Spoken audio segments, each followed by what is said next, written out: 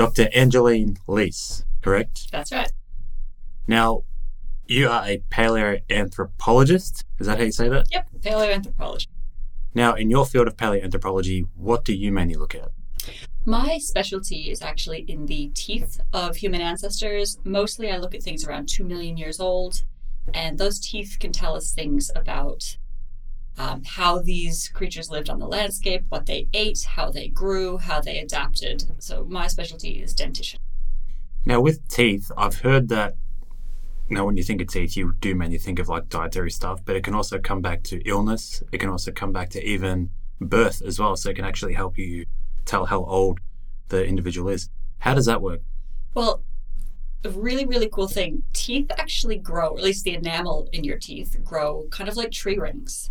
So every day when you're growing, we deposit a little layer of enamel. And there's a thing called periodicity, which is how much enamel you lay down over a certain amount of time. And if you can figure this out for each individual, you cut the teeth in half, you image them with some fancy scanners, you can just count these rings and line them up with stress markers. So you'll get a stress marker if you break your arm, if you go through a dietary pressure like short-term starvation. And the biggest stress we ever go through is being born. The act of being born is very stressful on the body. So there's a really clear line. So you count these little tree rings up to that line, and that's when that individual's born. And then you can say, all right, 300 days after they were born, there's a dietary change. So maybe that's when they weaned from breast milk to solid foods. Maybe you can track when they migrated from one landscape to another, all by counting these little tiny rings inside the enamel. Has enamel changed much through time? So from just say like Homo erectus to Neanderthals, Homo sapiens? Structurally, not at all. What has changed is things like the shape, the thickness. So structurally, these rings, they exist in everything that has enamel. But something that separates different species of humans and human ancestors is like the thickness of the enamel. Ours today is really, really thin. Is that just based off us eating softer foods? Yeah, we cook our food. We cut it up into small little bits. We're not trying to slice through raw meat or crush raw nuts in our teeth. So we don't need really, really thick enamel. And the one thing evolution will always do is go for the cheapest option possible. Use it or lose it. We don't need thick enamel, so the body's not going to spend the energy to build it. Is that kind of why you see now people have issues when their wisdom teeth are coming through? Because I'm gathering over, if you go back in time, our jaws are going to be wider. And that's going to create more powerful crunch to chew up those foods that aren't cooked and stuff like nuts and things like that. But with cooking, foods get softer, jaws might get smaller, which creates issues with wisdom teeth coming through. Am I in the right ballpark there? Yeah, absolutely. Wisdom teeth is the best example of evolution still happening. We are slowly evolving to not have wisdom teeth. There are certain populations like the Inuit where there's already like 30% of the population doesn't have wisdom teeth. Where's that population, the Inuit? Where is that? They're in the kind of northeast tundra area of Canada. Okay. But it changes a bit as you go around the world, but every population of human, the younger you are, the less likely you are to have all of your wisdom teeth. And so we are slowly evolving out of having them. We don't need them anymore. They cause us more problems than they help us right now. We don't need those extra teeth because we're not wearing through our enamel with really tough foods.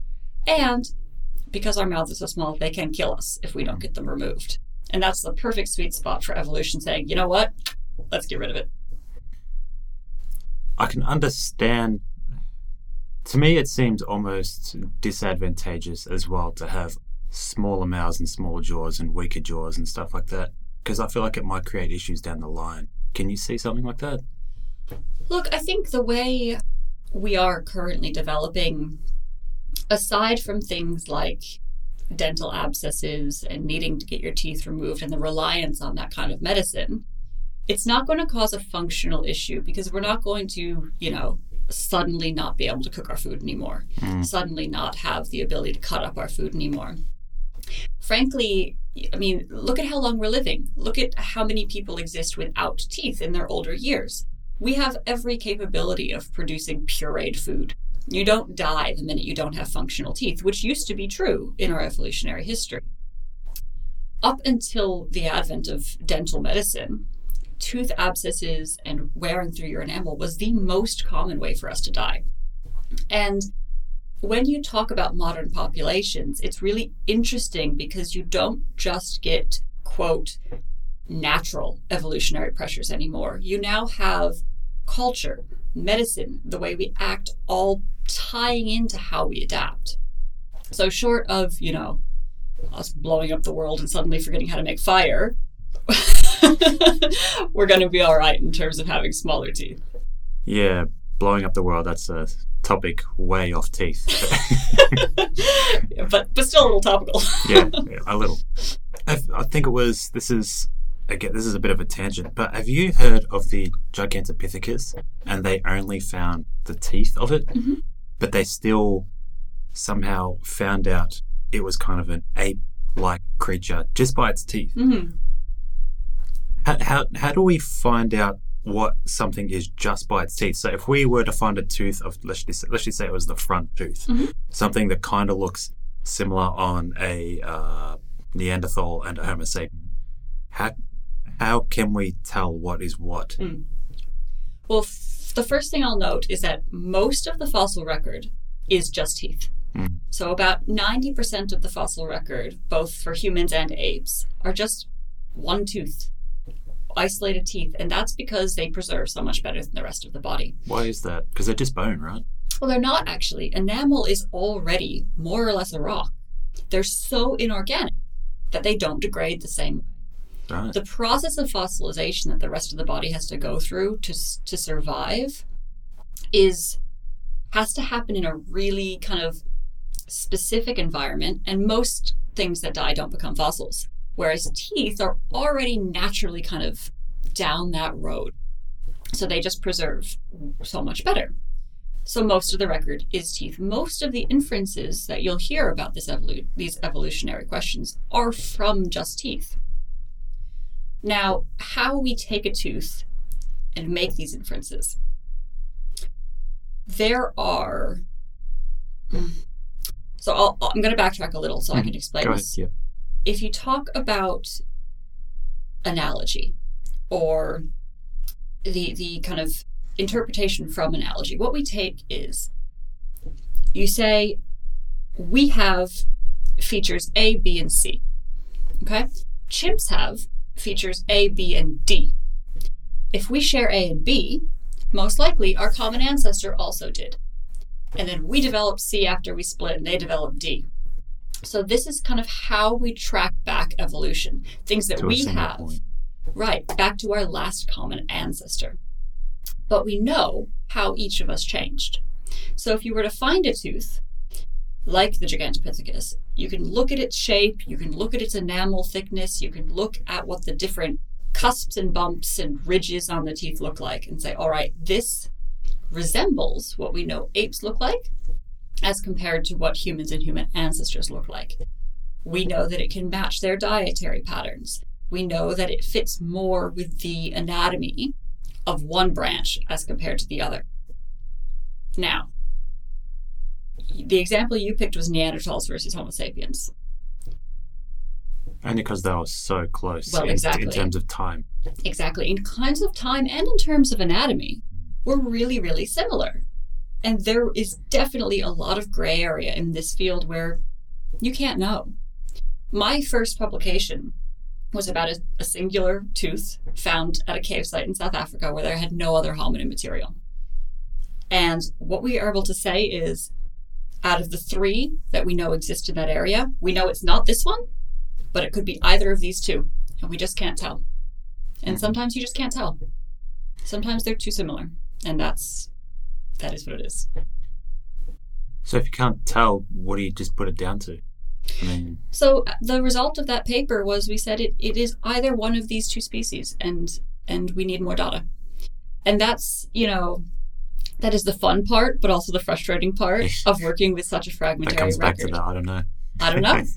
I mean, when we're looking back in the past, this far in the past, you're not just looking through a window, you're looking through a pinhole. You know, the percentage of things that were on the landscape that we actually get to look at, it's like you're trying to do a 1,000-piece puzzle with 4 pieces. We're doing, you do the best you can. Doing the best you can. Yeah. And you hope for another piece. And that's it, you dig out the dirt. Come on, man, I just want one more piece. I know. But the thing that makes it fun is that means every single thing that you pull out of the ground has the ability to rewrite our entire understanding. Mm. Everything you pull out can be that special and that significant. You're talking about like enamel issues and stuff like that we had in the past, but I think I've heard that we have less cavity issues in the past than we do today. Mm-hmm. But that's mainly because of how much we like sugar up our foods, how much we process our foods and stuff like that. But has it really got to do with how long we're living too? I mean, we didn't really have a long time to put up cavities in the first place. We kind of died pretty quickly back then. I mean, there's the evidence you could sort of say there's that Neanderthal story of the Neanderthal that was, I think he died in his 50s or 40s or something like that. He had like no teeth to chew up his food. But that's just one example. But going back to what I was saying, is it just got to do with they're not living long enough to build up enough decay like us, like cavities like us? I think it's both. So we definitely have a diet these days that encourages cavity growth. There's a lot of sugar in our foods. We also have a lot thinner enamel, which leaves us more vulnerable to cavities. The oldest cavity in the hominin fossil record actually comes from Drimolen. It's 2 million years old, but they're so rare at that point. And that cavity is right down at the base of the crown near the root. It is true we weren't living nearly as long. Neanderthals weren't living as long. When you go back in time, that reduces even further. But we are living to the point that the teeth are completely worn down to root stubs, right? So they're still using their teeth quite intensively. So I think it's probably a bit of both. I know, if you lived longer and didn't have the sugar, you probably would have fewer cavities and then a shorter lifespan. I mean, I don't know about you. I had cavities in my baby teeth. It didn't take me very long. What was your diet? Well, no fluoride in America. Yeah. So you bring up Drimolen. Could you describe what Drimolen actually is for people that don't know? Obviously, it's an excavation site. Mm-hmm. So Drimolen is a paleo cave. So when I say cave, I'm sure you picture a big cavern and we have to climb down into it. Actually, I was imagining just like a big hole in the wall that you got to go in. Oh, okay, yeah. Like a rock shelter type cave. Yeah. Absolutely. Paleo cave means it's no longer a functioning cave system. And most of the time... What is that? Well, picture your cave with your big cavern and then chop the top off. Okay, yeah, so it's not a cave at all. Cave at all, it's a hole in the ground. Yeah. But it used to be a cave. Okay. A functioning cave system means there's still water flow, there's still creatures living in there, there's still life and growth. A paleo cave used to be that. It filled up with sediment. That sediment then turned into something we call breccia, which is basically dirt turned concrete. It's so solid. And it filled. And then there wasn't a cave anymore. And then over the years, erosion happens and it exposes it. We think we've probably lost about 20 meters of height. So the entire top half of the cave is gone. So when you walk into Drimolen, it looks like a relatively unimpressive hole in the ground. What happened to the top half of that cave? Is that just from erosion? Yeah, just natural erosion. The other thing that's happened at a lot of these cave sites in South Africa specifically is lime mining. So during the gold rush in South Africa, you need lime to process the gold. And lime is in stalactites and stalagmites. So they go into these caves, they blow them up and pull the stuff out. So part of the cave that was left also got detonated with TNT. Good luck finding those bones. So what we're left with is kind of the bottom half of a cave system, which was filled up with this breccia concrete.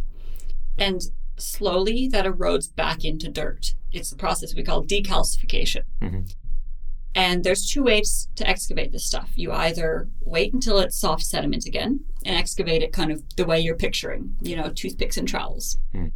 Or you pick up chunks of the breccia and you put them in acid to speed up that process and prep the bones out that way. Or you can do what we call a mechanical prep, where basically you take a dental scribe and the concreted sediment off the bones. Dude, that sounds like it takes a really long time. It does take a really long time. Now, Drimolen is predominantly a soft sediment site.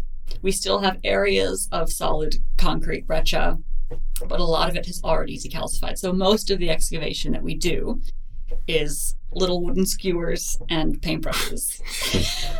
You need a lot of patience for this job. Jesus Christ. Taking Drimolen as an example, what made it such a good site to preserve things, and how do you know a site's going to be a good place to dig in the first place? I mean, is it just the thing of, I found a bone, let's just keep digging here? Or do you look at a spot and say, hey, we could find something here? There's a lot of luck that goes into it, I'll be honest. But we know that in South Africa, cave sites are really, really good for the fossilization process. And the reason for that is it's a relatively controlled climate. Underground, you don't get spikes of hot and spikes of cold. The humidity is relatively stable, so it doesn't go really dry or really wet. There's a consistent low-level water flow, which is what you need for the fossilization process. Is that just for the moisture? So the way fossilization works, you can picture a bone laying on the ground and water's running over it. And then that water evaporates. But that's not 100% clean, purified, distilled water. So when it evaporates, it leaves behind minerals. And those minerals, at a molecular level, replace the organic material in the bone with inorganic mineral. Mm. So by the time something's a fossil, really, it's a bone-shaped rock. So it's not bone anymore? Not in that way. Technically. Not in that way, no. And this really nice, stable climate in a cave is ideal for fossilization. So it's almost like finding... This is a really bad analogy. It's almost like finding a footprint, if that makes sense. Well, I mean, we do find footprints, and that's a whole other thing. But yeah, I mean... That's amazing. If you want to find a new site, you need to be familiar with the area, because different areas of the world preserve in different ways. And most of my expertise is around South Africa, so that's what I'm talking about.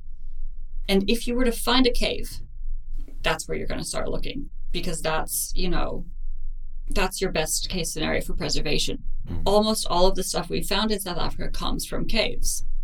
Not because that's the only place these creatures were existing. No, well... But that's where they're preserving. Neanderthals, they were mainly in, if I remember right, in Europe or something, correct? Mm-hmm. Yeah, I can't remember where in Europe anymore.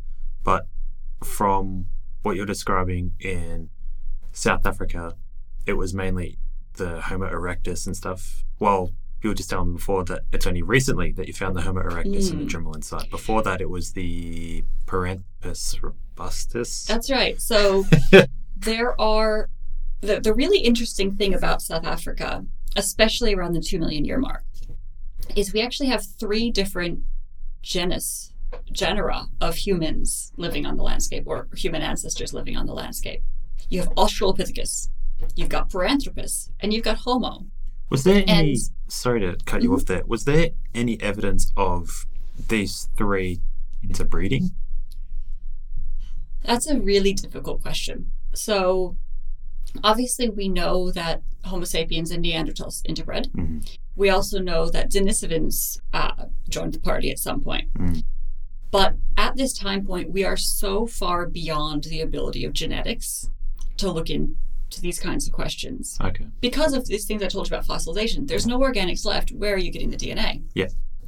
But there's a technique called paleoproteomics, which looks at proteins that have been calcified alongside the bony material. Okay. Now, there's a really recent study that has come out and shown that it will work at 2 million years, which is older than we've ever managed to push this method before. And proteomics can get you some of the way towards genetics. It's a very long way of saying we're not sure yet. I wouldn't be surprised, and we're working on it. Okay. So again, I don't know. I don't know. But what I was saying about the multiple types of human in South Africa is we have Paranthropus robustus, we have Australopithecus africanus, Australopithecus sediba, and until recently we had Homo something. And Homo in South Africa was really this confused grab bag of things that aren't Australopithecus and aren't Paranthropus, but not really reliably attributed to a species, because it didn't really look like any of the more confidently defined species from East Africa. And so the discovery of the Erectus skull at Drimolen in 2015 has really changed our understanding, because we finally have something that can be confidently attributed. Now, it doesn't have any teeth, which is a bummer because most of the fossil record is teeth. What doesn't have any teeth, sorry? The Homo erectus cranium. Is that just through, as you were saying before, just through decay, or? You know, this is there's a lot of luck. And this individual is just a skull cap. Doesn't have a teeth, doesn't have a face. So it's just the top of the head? Just the top of the head. Wow, okay. It's also a juvenile. So did you tell it was Homo judging by its brain case? Yeah, okay. So Homo erectus has, lucky for us, a really distinct brain case shape. Mm-hmm. It's something called placocephalic, which means long and low. And if you look at it from above, it kind of looks like a teardrop. Mm-hmm. And this is something that unites all of Homo erectus, Homo ergaster from Africa, from Asia, across 1.5 million years. They all have this shape. And much to all of our surprise, so does this individual from Drimolen 2 million years ago. But it's hard to then say what that means for the rest of the record when you can't compare it to the teeth that make up the rest of the record. Or this individual is a juvenile. He was probably only about 3 years old when they died. So we're not 100% sure what he would have looked like as an adult. Mm-hmm. So these are there's gaps in this record. And all we can do is keep digging and hope we find another one. Mm. So do you think there's a lot of argument why certain species went extinct in the first place? Because you've found Homo erectus kind of living alongside the Australopithecus and what was the other one again? Paranthropus.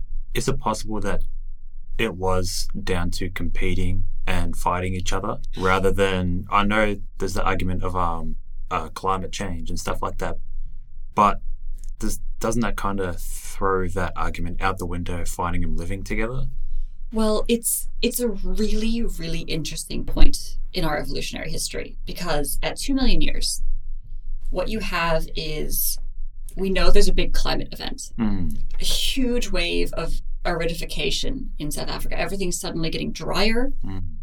You're losing the forested area for a more kind of savanna, grassy type environment. And that's why we left the trees supposedly in the first place, right? That's one of the ideas, yeah, to be able to move across the landscape and look over tall grass and all of these things. But right before this, we have about 1 million years of kind of just one species, Australopithecus africanus. And it changes across that time, but not much. It's one species. And then you hit 2 million years, and you hit this climate event, and then suddenly you've got Africanus disappearing, and you've got Australopithecus sediba. You've got the beginnings of Homo. You've got the very start of Paranthropus. So what is happening is suddenly there's this new evolutionary pressure. Do we know how it's split into 3 off that species? Well, we don't know for sure that they've all come from Africanus. Because there's stuff happening in East Africa, there's stuff happening outside of this region. But what we do have is a climate event happening, a new evolutionary pressure, and different groups kind of taking different paths to try to adapt to this. If you think about, you're going down a highway and a tree falls across it, and now you're blocked. That's the new pressure, right? One group goes right, one group goes left. And at the start, they're pretty close together, but this road diverges, and you get further and further apart. And interestingly, at 2 million years, our ancestors, we were not winning. We find one Homo erectus for every 10 or 20 Paranthropus. Wow. We were not the one you would have bet on if you were a betting man. But 1 million years later, Homo erectus has populated into Asia, into Southern Europe, and Paranthropus has gone extinct. I wonder if it does come down to just purely they were fighting each other, they were going to war against each other. If that was the case, we have won purely, I shouldn't say we, could the erectus have won purely down to them being bipedal? And I've heard that the Homo erectus were the first ones to kind of develop tools and stuff like that, so we could have had the advantage that way. Homo erectus wasn't the first one to make tools, but they were the first one to have a complex, diverse tool culture. But we've been making tools for 1 million years before this. Wow. Was it the erectus that was the first one to use that adhesive? No, that comes much later. Okay, yeah. Erectus is known for something called the Acheulean hand axe. Right. Which is this huge multi-tool. And we're not 100% sure what it was used for, because a lot of them are way too big to be functional. So, I don't know. Maybe it's like having a Ferrari, right? Yes. And it's kind of showing off rather than like a rather Ute being that's going able to to get the use job it, done. But you have to remember, right at the beginning, Erectus is known for having a bigger brain. Mm-hmm. But right at the start, it's not that much bigger. We're just starting to get bigger. It's known for having a really complex tool culture. But right at the beginning, that's not established yet. I think what you're probably seeing is, rather than, and this is my hunch, right? Rather than something that's supported by a lot of evidence, rather than direct conflict, I think what you're seeing is two groups that are exploiting the landscape differently and having various levels of success. So we know that Paranthropus goes down a path of hyper specialization. They get really, really good at one thing. And that thing is eating foods that no one else can eat. No competition. No one's going to fight them. Which was? To eat tubers and bark and grass. Okay. Yeah. Right? Whereas our lineage, Homo, becomes a generalist. It can eat everything. It's pretty good at everything. It's not specialized at anything. It's never going to beat Paranthropus at its special thing, but it can do kind of anything. And that makes you adaptable. Our specialist adaptation is we are adapted to be adaptable. And what happens then, it's what happened to the woolly mammoth. Once things change and your hyper-specialist thing doesn't work anymore, you're trapped in a corner and you go extinct. Whereas if you're adapted to be adaptable, you just stop eating that thing and you eat the new thing. You can adjust. Well, the woolly mammoth, the theory behind, there's two theories behind it. One is that it was due to the Neanderthals just hunting their population out, which there is evidence for it. I think there was a cave where they found like 12 mammoth bones and it was mainly their right shoulder that was missing. But again, it could also be just to climate. There is also the, I'm not sure if this was around that time, the Younger Dryas theory. I'll get back to that later on. But something else I'd like to touch on was the brain that you brought up with the Homo erectus. Now, with the brain of the Homo erectus, here's my thing, even though the case is bigger, depends on which part of the brain. I mean, like, look, if it had, like us, a bigger frontal cortex, which is like decision-making and stuff like that, then yeah, it's obvious why that thing would have lived longer. But if it was just to say the occipital lobe that was better, which means it has better vision, or depends on the part of the brain. The language part of the brain could have been bigger so they could communicate better. It really just depends. Right. And this is the interesting thing, so brains don't preserve. No. But what we do have is something called an endocast, which is basically the sediment fills up the brain case and then turns into breccia. And it molds to the undulations of the skull. So then if you get that, you can look at the external shape. So you can kind of tell. Right. And the great thing about the baby skull that we found at Drimolen is it's so young that the cranial bones were still quite molded around the brain. Mm-hmm. So you can see the lobes. And we're currently working on this, so we haven't, I don't have any solid conclusions for you. But in addition to erectus brain getting bigger, we are seeing a rearrangement. Mm-hmm. We are seeing a development of some of those kind of more important lobes that make us us. You're starting to see not just growth, but neurological rearrangement. Things like, we don't know if they had language, within but reason, you are starting to see things like handedness. By handedness? Right-handed versus okay. left-handed. Yeah. You're starting to see things like an expansion of a frontal lobe. Mm. So, yes, absolutely right. It's not just the size. You are seeing rearrangements in erectus as compared to the Australopithecus species that came beforehand. Because as I was talking to you before, it's also about connection too. Mm-hmm. I mean, so Neanderthals had a bigger brain than us. I think it was like 1,400 cubic centimeters or something, and ours is roughly 1,100 to 1,200. But a bigger brain doesn't necessarily mean smarter. If that was the case, then Wales would be Einstein. Right. It's all, from what I'm understanding, it's all about connections as well. Mm. And depending on the parts of the brain that have the strongest connections and thing like that.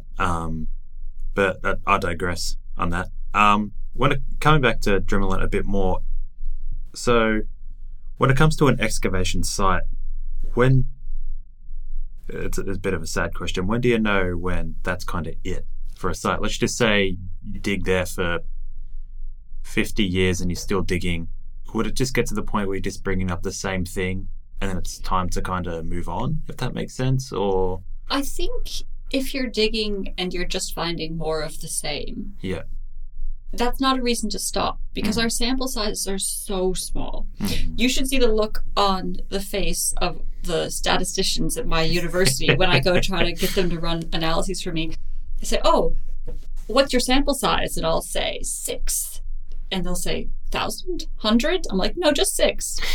So more of the same is just fine, thank you. But you can outdig a site, right? You can be done. So the legislation in South Africa wants you to leave what we call a reference section. So an area of the site that you don't excavate that preserves the stratigraphy. So if anyone wanted to go back and kind of figure out the formation, it's still there. Mm-hmm. But you can be done otherwise, and then you're done. And these caves are bounded by dolomite walls.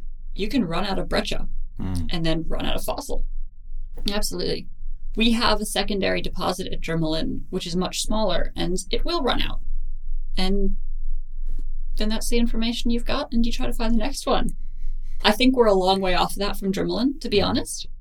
So I mentioned the lime mining, and a lot of the stuff that's already been excavated from Drimolen has been in that kind of really disturbed, really out of context area, because there was cave collapse and mining explosions and things like that. And the area we're getting into now is much more intact, much more stratified, and you have this kind of really beautiful contextual understanding of the things we're finding. We're also finding more complete things. No surprise, this part hasn't been detonated. But Drimolen has been excavated since 1992. Wow. And that actually makes it a relatively young site in the area that I work. Some of them have been excavated since the 50s or 40s. Well, I was born in 94, so thank you for saying that. No worries. So I think it will run out, but we're not there yet. we're a long ways off. Especially, when you're digging with toothpicks and it takes some time. Yeah. Is there a reason you can only dig with toothpicks and certain tools, I guess you could say, rather than just say an excavator, which would save you so much time? These things are so fragile. Okay. Yeah. Honestly, even with the toothpicks, some of them are just unsalvageably broken. What we do is, you'll find a fossil coming up in the ground, and some of them are still pretty calcified. Some of them are pretty solid. Some of them, we call them toast bone because it looks like toast crumbs. Wow. And if you were to blow on it, it would be gone into dust. So we have a consolidant, a conservator's glue called paraloid, and you'll drip, drip, drip this stuff on it to kind of consolidate it into a more solid mass. And then you'll lift it out in a bed of dirt and take it back to the lab to very carefully take it out that way because they're just so fragile. The Homo erectus cranium I told you about, which in relative terms is in great condition, came out of the ground in over 300 pieces. Jesus. The Paranthropus robustus that cranium. That brings you back to the puzzle of 4. That's right. It's the 3D puzzles. Yeah. The Paranthropus robustus cranium came out in over 600 pieces, and that thing's beautifully preserved. So these are your best case scenarios. I'd hate to be the guy to put that thing together. My colleague is the one who puts them back together. I dig them out of the ground. He puts them back together. It's a system that works. Damn, is that guy getting paid by the hour? He must be on heaps. So you went back there recently and you were telling me that you found, I think it was like 7. Can you tell me a little bit more about that? Now, when you say you found new 7 hominin species, you don't mean new species to add to the list of like Homo or Australopithecus. You just mean new to that site, correct? Correct. Okay. They're new specimens. So of the 7 we found, I would say 5 are confidently Paranthropus robustus, and the other 2 are most likely Homo. Now, I've got to do a little bit more work before I can confidently say they're Homo erectus because of those questions I told you about what Homo species in South Africa looks like. But they are spectacular nonetheless. So normally what you find, if you're lucky, is a single tooth per season. 1 tooth of a hominin, and that's a great season.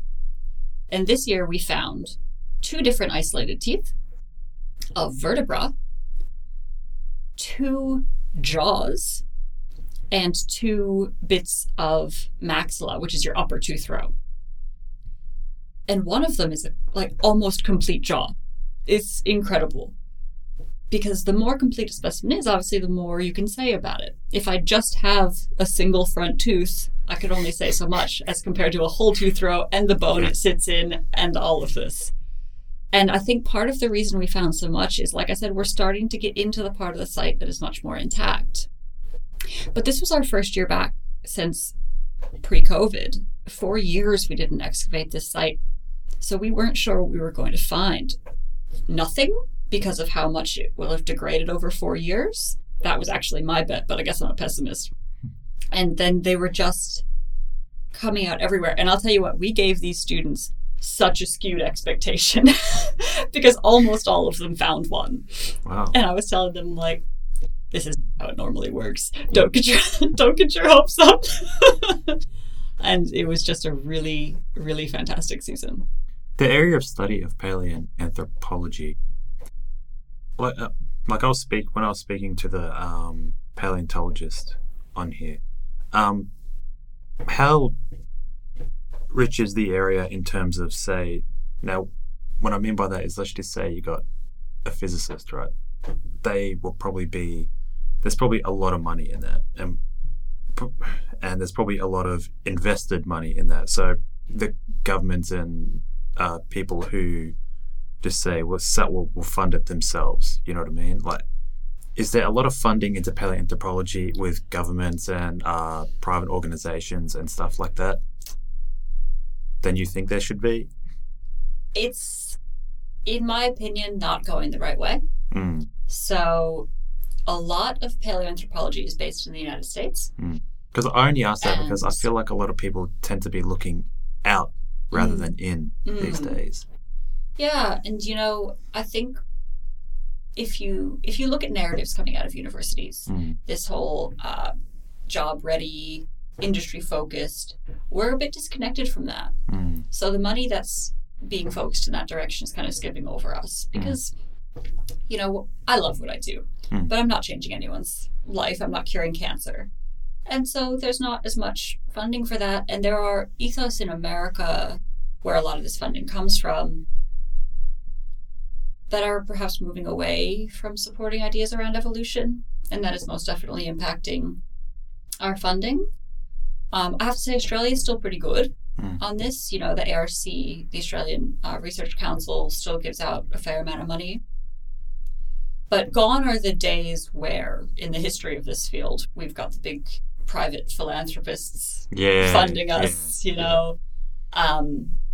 Funding is definitely constantly the forefront of your minds. It's getting scarcer and scarcer. It is getting more difficult. And part of that, I'm never going to say that they should take away money from cancer research funding to let me go dig up bones. And I understand also the desire to prioritize making sure money... the truth is we are going and working in developing countries. And there should definitely be a system that means that money goes to the people living in these developing countries. And what you want to be mindful of is you're not, a privileged person from a Western country coming in with all this money doing your work and then leaving without any benefits to the people who live there. So I don't think we've quite struck the balance between making sure the science gets funded and making sure those kind of more progressive things also happen. It's very much still left up to the individual to make sure you're being responsible in your kind of research designs. But 50% of the conversations I have are about research and 50% about figuring out how to pay for it. Honestly, I think half my time is taken up with grant applications. That's a really good research study. So how are we going to fund this? Yeah. Right, great, super exciting. Where's the money? It makes me kind of sad to hear that because whenever I hear about, so for example, I have a big interest in like fungi and stuff like that. I find fungi really interesting.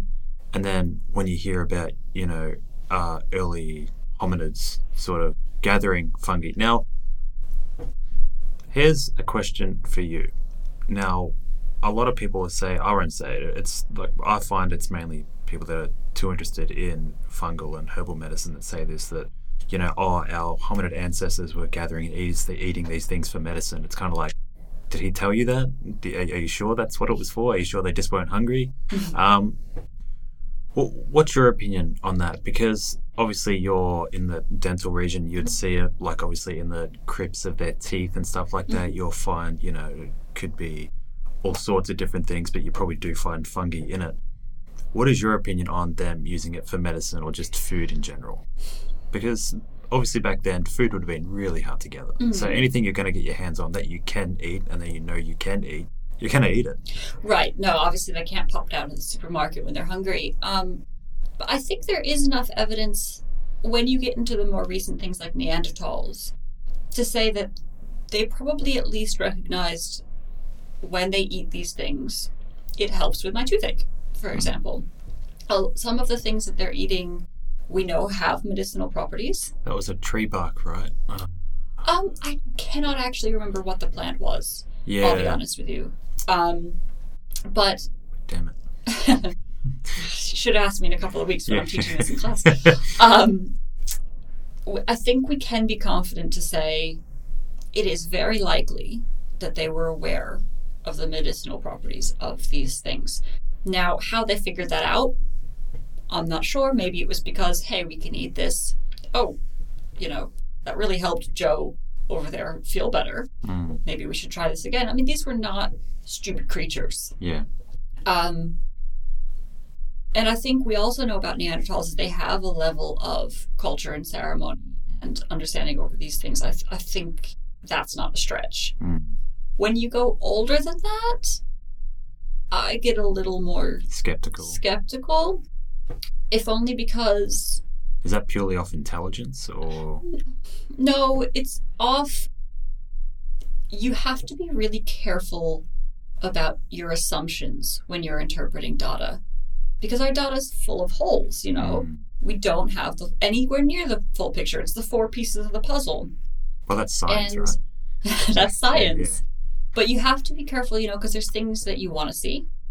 There's things you can accidentally project through your own personal biases. And we just, I think parts of my field, certain people in my field go a little bit too far.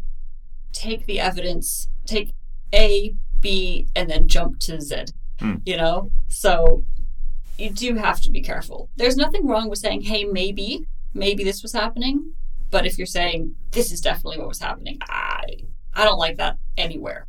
Because you could find a lot of papers that would say, yes, these papers say this, so that means this. But then there'll be other papers that will completely contradict that. But then a lot of people just kind of be like, nah, they don't know.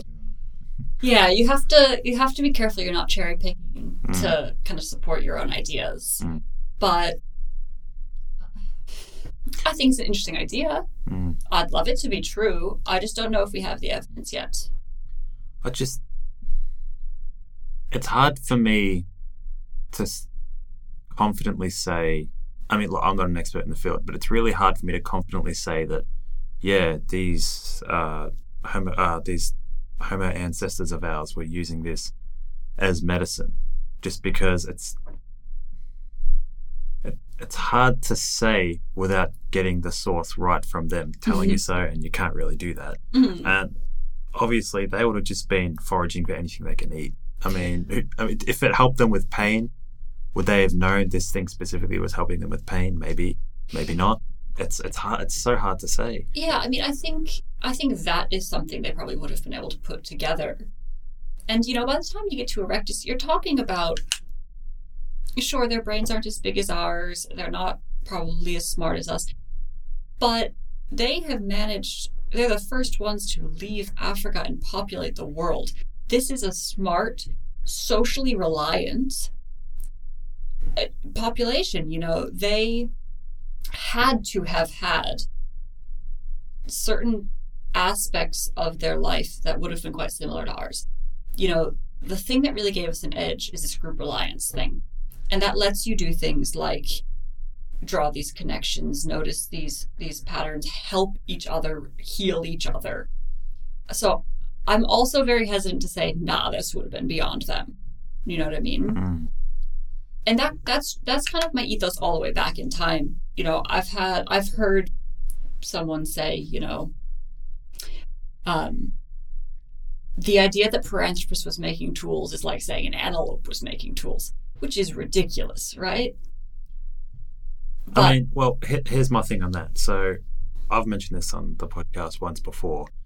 So there's a video of, there was I'm pretty sure it was a crow. Now, this crow was thirsty. You probably know which video I'm on about if you've seen it. So basically, there was a bottle of water, but the water wasn't high enough for the crow to reach it.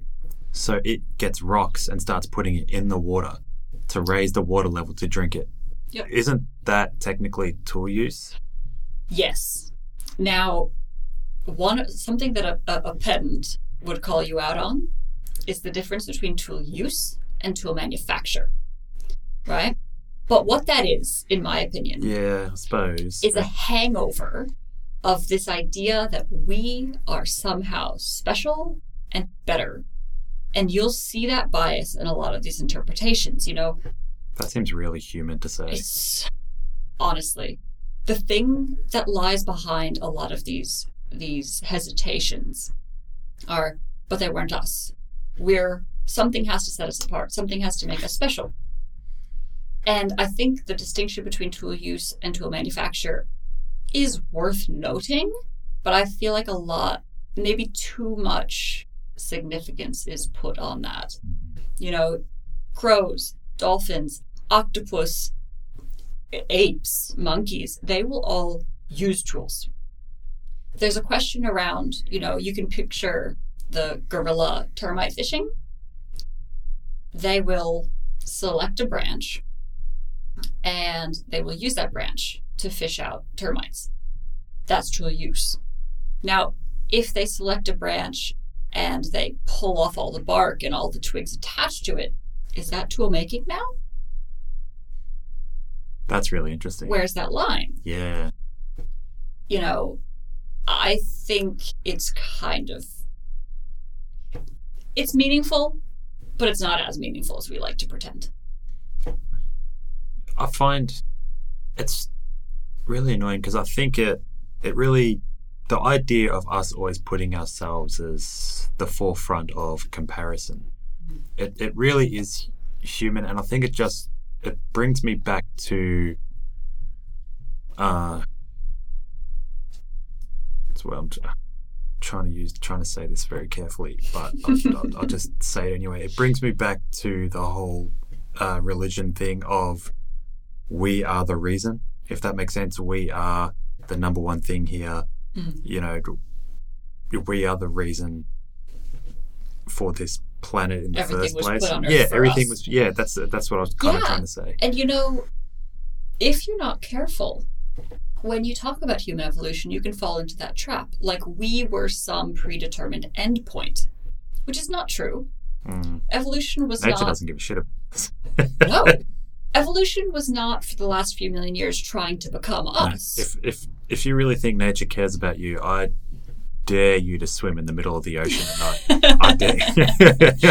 I have a joke with a colleague because I go on this rant occasionally, and he says that I should write a book called Evolution Doesn't Care About You. You should. I'll be your first reader. but basically the idea behind I want a signed copy, by the way. is that, okay, I can do that. Once you've passed on your genes, it doesn't care if you're still alive. No. And I'll go back to the thing I said earlier about us evolving out of wisdom teeth. The reason that's taking so long is that if it's going to kill you, it's after the age you've already reproduced. So evolution doesn't care anymore. No. Right? So that's going to take a long time. And if you approach looking at evolution with this idea of a predetermined endpoint, you're going to miss things. Like how 2 million years ago, like I said, we were not winning. We were not picking the right, like, you would have thought our road was the dead end, not theirs. And it's not like some divine being stood in and said, hey, no, this isn't working out. Hey, go this way. Yeah. Go this way. Yeah, no, I mean, there's some cool stuff over here. All you have to do is, you know, how does your back feel after you sit down all day? Not even that. How does my back feel in general? Right. And that's because we have taken a skeleton that spent millions and millions of years evolving to stand on 4 legs and balanced it upright. And we've done the best we can with what we've got. But if you were designing something to be upright, this is not what you would have done. No. Bad plan. No. Bad plan. I mean, as soon as we started basically standing up, we had back issues, knee issues. Exactly. I mean, I really like talking about, when I talk to my first years, the idea of co-opted anatomy. We've taken something that was just that was evolved for purpose A and made it do purpose B. And that's why you end up with things like vestigial anatomy, which I love, or these things that do the job, but not perfectly, not very well. You know, yes, we walk on 2 legs. Sounds like me. We walk on 2 legs, but we've got back and knee problems. We've become weaker. Right. All as a sacrifice for our brains. We can chew our food, but our wisdom teeth are going to kill us if we don't get them cut out. Like, it's this trade-off, you know. We are not a designed endpoint. We didn't know this is where we were going. Well, look, I'm not atheist, I'm not religious, but I'm very strong agnostic. But the whole thing of, you know, we were designed in God's image, it's kind of like, well, God must have a lot of back problems. Right.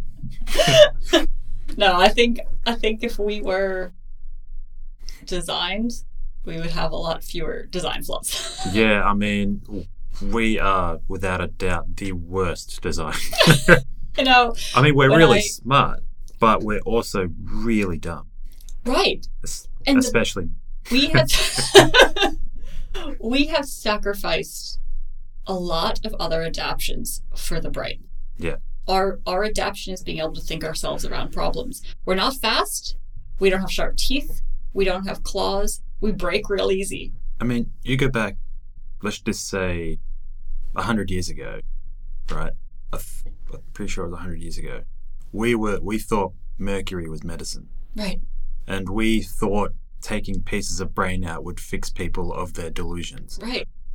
We would basically scrutinize people for the most benign things like being homosexual. Like we still do that. Yeah, unfortunately. And that's only 100 years ago. Trial and error. We do everything through trial and error. Evolution does everything through trial and error. I mean, we actually promoted, I think it was you can go back and watch commercials from the 50s where they said smoking was good for fitness. Mm-hmm. And that's in the 50s. Yep. So that's not that long ago. Mm-mm. I mean, for my lifetime it is. But, I mean, for my dad, he was only born a couple years after that. Mm-hmm. So it's not long ago. Mm-hmm.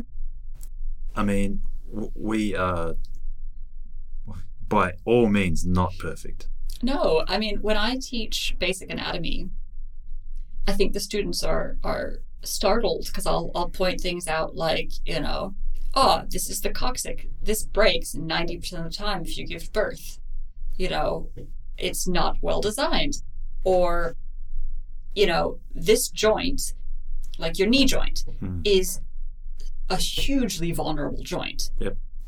It's super exposed. All the tendons are just hanging out, waiting to get smashed by something when you don't see the table when you come around the corner. I think it's the most used right next to our back.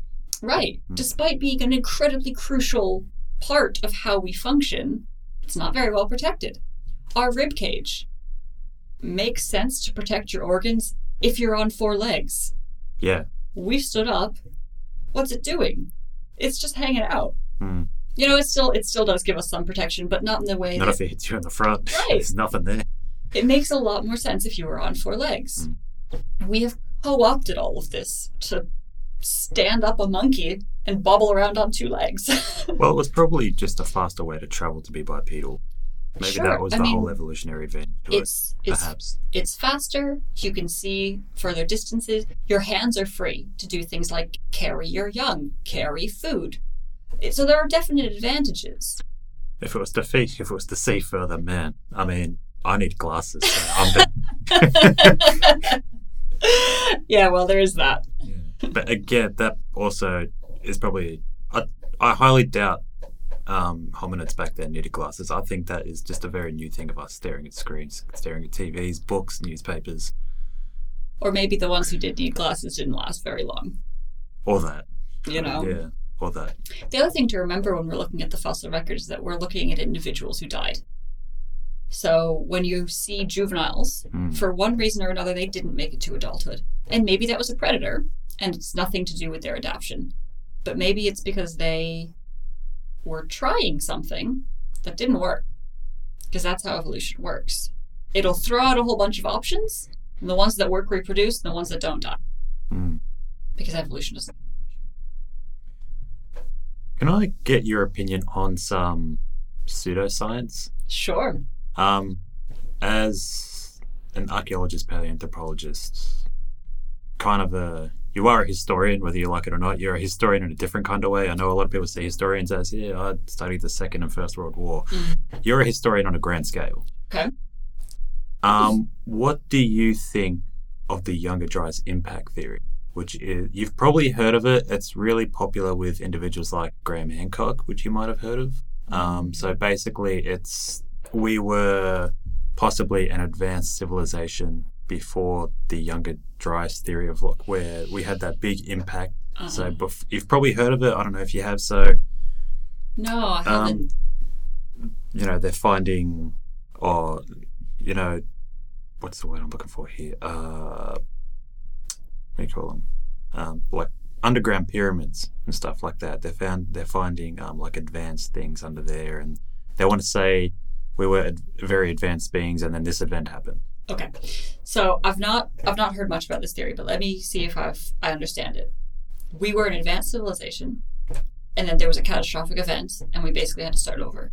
Yeah. Is that the theory? And I think, if memory serves me right, was the younger Dryas theory like 12,000 years ago or something?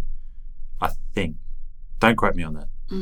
But it was something along those lines. But gathering, because you've been around the hominid species so much from before Erectus. Well, now you're saying Erectus. Well, not you specifically, but people are saying Erectus could be the earliest ones. We'll just say hominids in a whole spectrum, right? You've probably looked at them all. So what is your opinion on this? Look, I'm not super familiar with that particular theory, but honestly, there's a dozen other like it.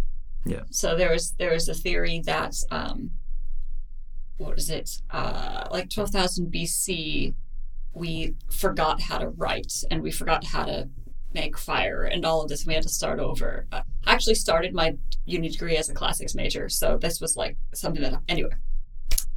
What I would say is... That's a theory. I haven't heard that one. How did we forget that? Did we just kind of wake up one day and we're like, hey, how did we do that thing again? The hypothesis is that there was a catastrophic civilization collapse. Okay. And all this knowledge was lost. Like all of these things, there are grains of truth. That one correlates with a mass invasion from a thus unknown population from across the Mediterranean, which did bring down certain civilizations, right? And then it spirals. It's like the idea of the lost city of Atlantis does correlate with an eruption in the Mediterranean, which sunk an island.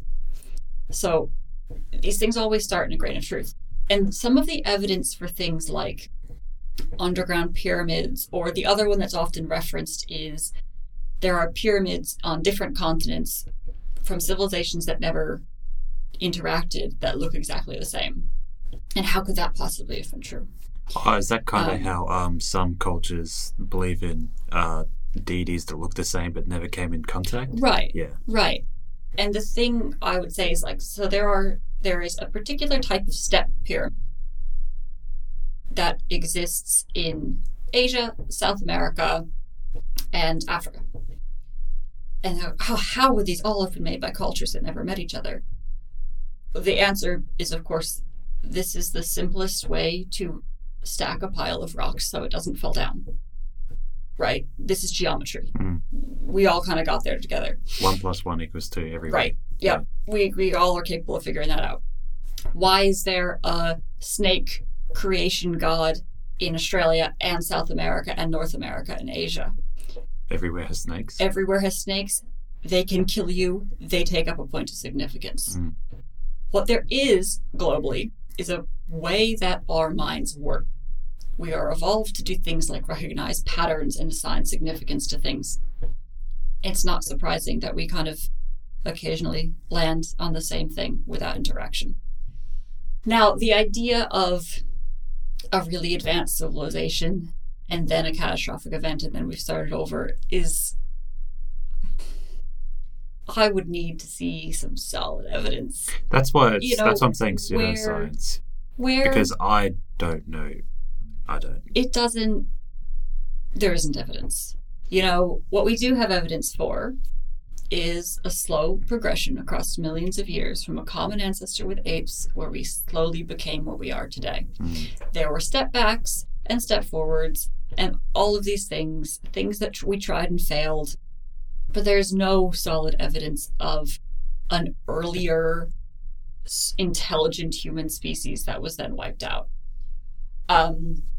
One thing we do know happened is there was a bottleneck in our population around that time period, around 2,000 years ago.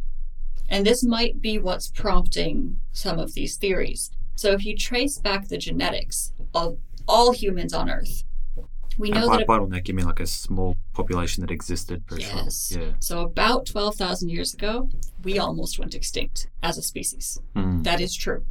And that was from a meteor or something?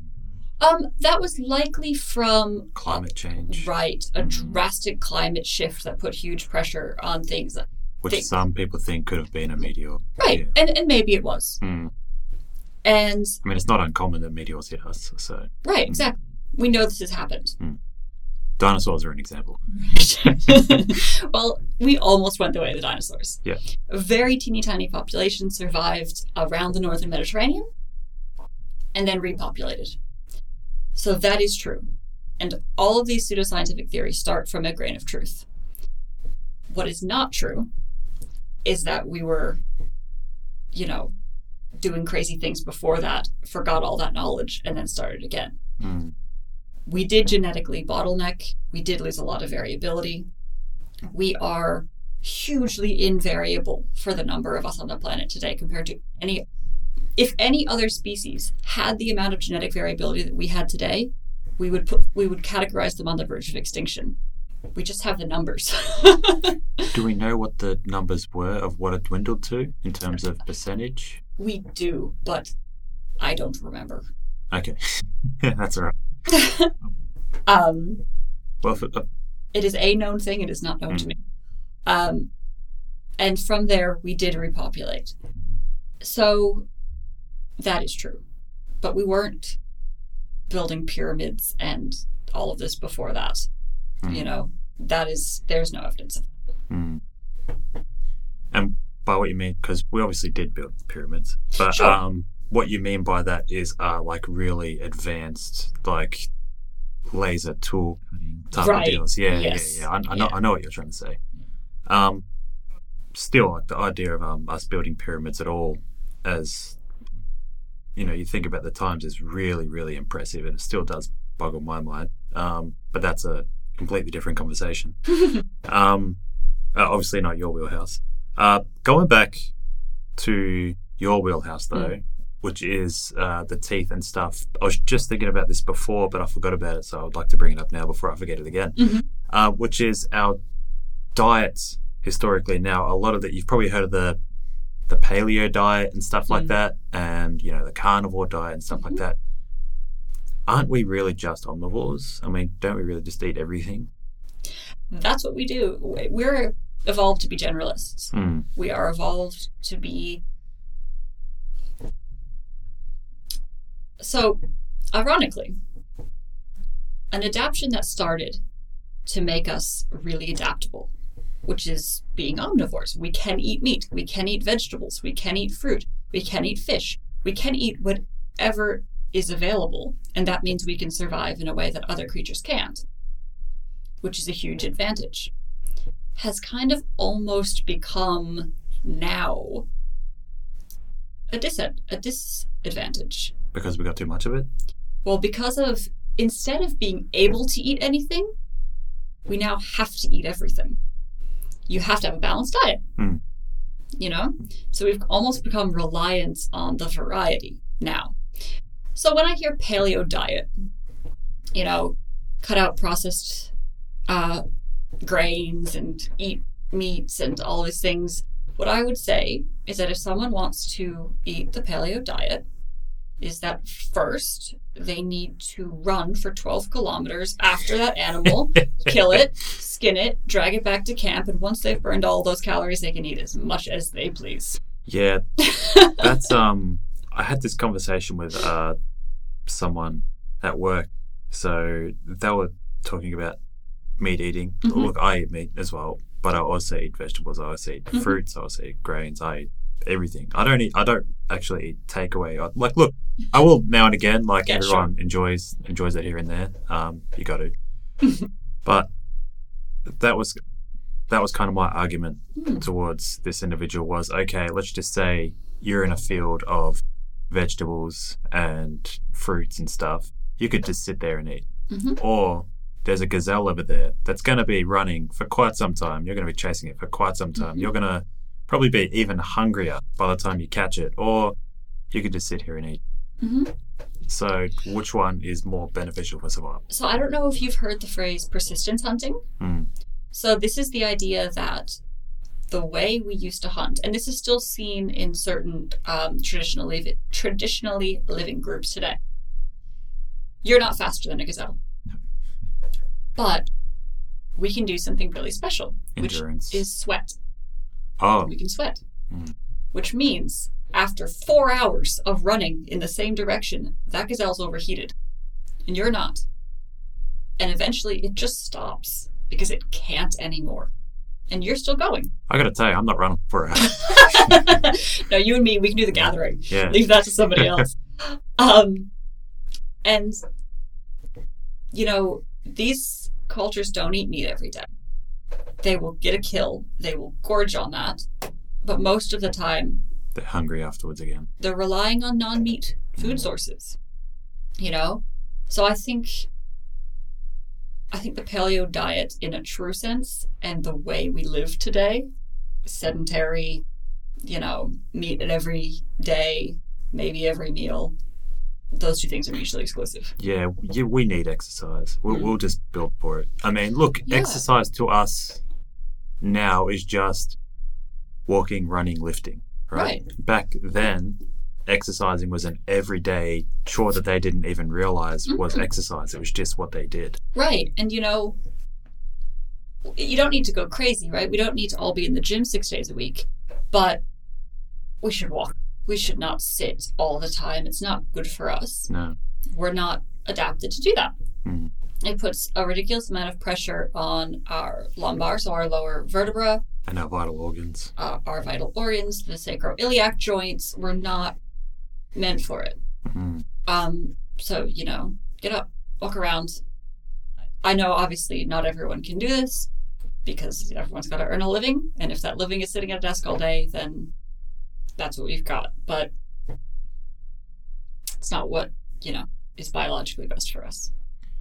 Well, even that, I mean, I know people who work at a desk job and on their half an hour break, you know, they could have a quick lunch. It could be 10, 15 minutes, but then the rest of their lunch break, they're using the rest of their lunch break to walk. Sure. Which is, I mean, that's perfect. Yeah. I mean, and even like commuting into work and back. I mean, even if you walk to the train station or just say you drive to the train station and then you got to take a train to work and you walk the rest of the way. That there's more walking calculated in. It's just that you just got to find ways to add it. Yeah. I mean, I got to be honest, I'm pretty lazy.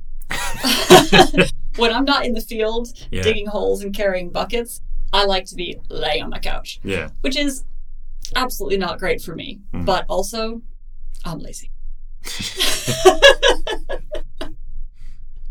Well, you know what? You probably do a lot of exercise in the field. I mean, yeah, the field's a lot more physical than I was saying to you before. You know, after 3 years in lockdown, not going to the gym, I had a very bad surprise this year in the field. Yeah, the lockdown, I feel, made people even lazier. I think it did. I think it created an issue. It's hard. Look, the lockdown and COVID and all that, I have my feelings on it. That's a whole other conversation. But it made people so lazy. Look, one thing I will actually bring up is I don't understand why we kept every fast food and unhealthy industry open and kept every health industry closed. To me, that didn't make much sense to me. Well, much to my surprise. I mean, even supplement stores where you can get, you know, vitamin pills and protein powders and stuff like that were closed. Well, much to my surprise, archaeology was considered an essential service. So I kept working all through the lockdowns. Wow. I think we were all a bit shocked, but because we're tied to the construction industry, we were considered construction. Yeah. So I had my little permit going through the Ring of Steel. That's interesting. To dig my holes through lockdown, which definitely kept me sane. But no, I think it was a difficult time for all of us. It left a lot of people kind of reevaluating their priorities, you know, what they wanted out of life and things like that. I saw a lot of people switching industries. We've had a huge number of mature age students coming back to university afterwards. I think, you know, it was a bit of a time for everyone to sit and think, and hopefully in the long run those things can be positive, but it's definitely left some scars. Have you ever seen the show Chimp Empire? Mm-mm. It seems like something you'd be really interested in. So, and I only say that because basically chimps are kind of in our ancestral. Yeah. So this is literally just a group of scientists and documentationists which are in a jungle documenting the Bonobo chimp tribe. Yeah. And the way they live is insane. Like, you see the hierarchy. I didn't even know chimps ate monkeys. Yeah. Like, violently. They hunt them. I know, with spears that they make. It's crazy. That they make. Okay. That they use? No, I'm saying make. Forget it. I'm saying make. I'll stand by it. So they're tool makers. That's what you're saying. Look, I have quite a broad definition of this. I think, the fact that they select these branches, they modify them even a little bit. I'm calling it tool making. I would really recommend that show for you. Like, Okay. The Chimp Empire, it's really good. I'll look into it. Yeah. Hey, look, this has been really fun. Thank you for coming on. It does mean a lot to me. And I'm sure I'll see you down the track because I'm coming to finish my degree at La Trobe and you're from La Trobe. So I'm sure I'll see you again. Yeah, and well, I am holding you to that tour for the lab. I'd really like to see that. Absolutely. Thanks for having me on. It's been great fun. Shoot me a buzz and I'll show you the fossil casts and the labs and all that stuff. Yeah, thank you. And is there anything you would like to plug, your social media or anything like that, where people can find you and ask you questions? Or Yeah, so my Twitter is ableece, ABLEECE. Shoot me a message. Happy to chat with anyone about broad interests or anything like that. And if you follow, you'll get to see some cool photos from our Drimolen excavations. And hopefully you find it interesting. Cool. Thank you very much. Thanks.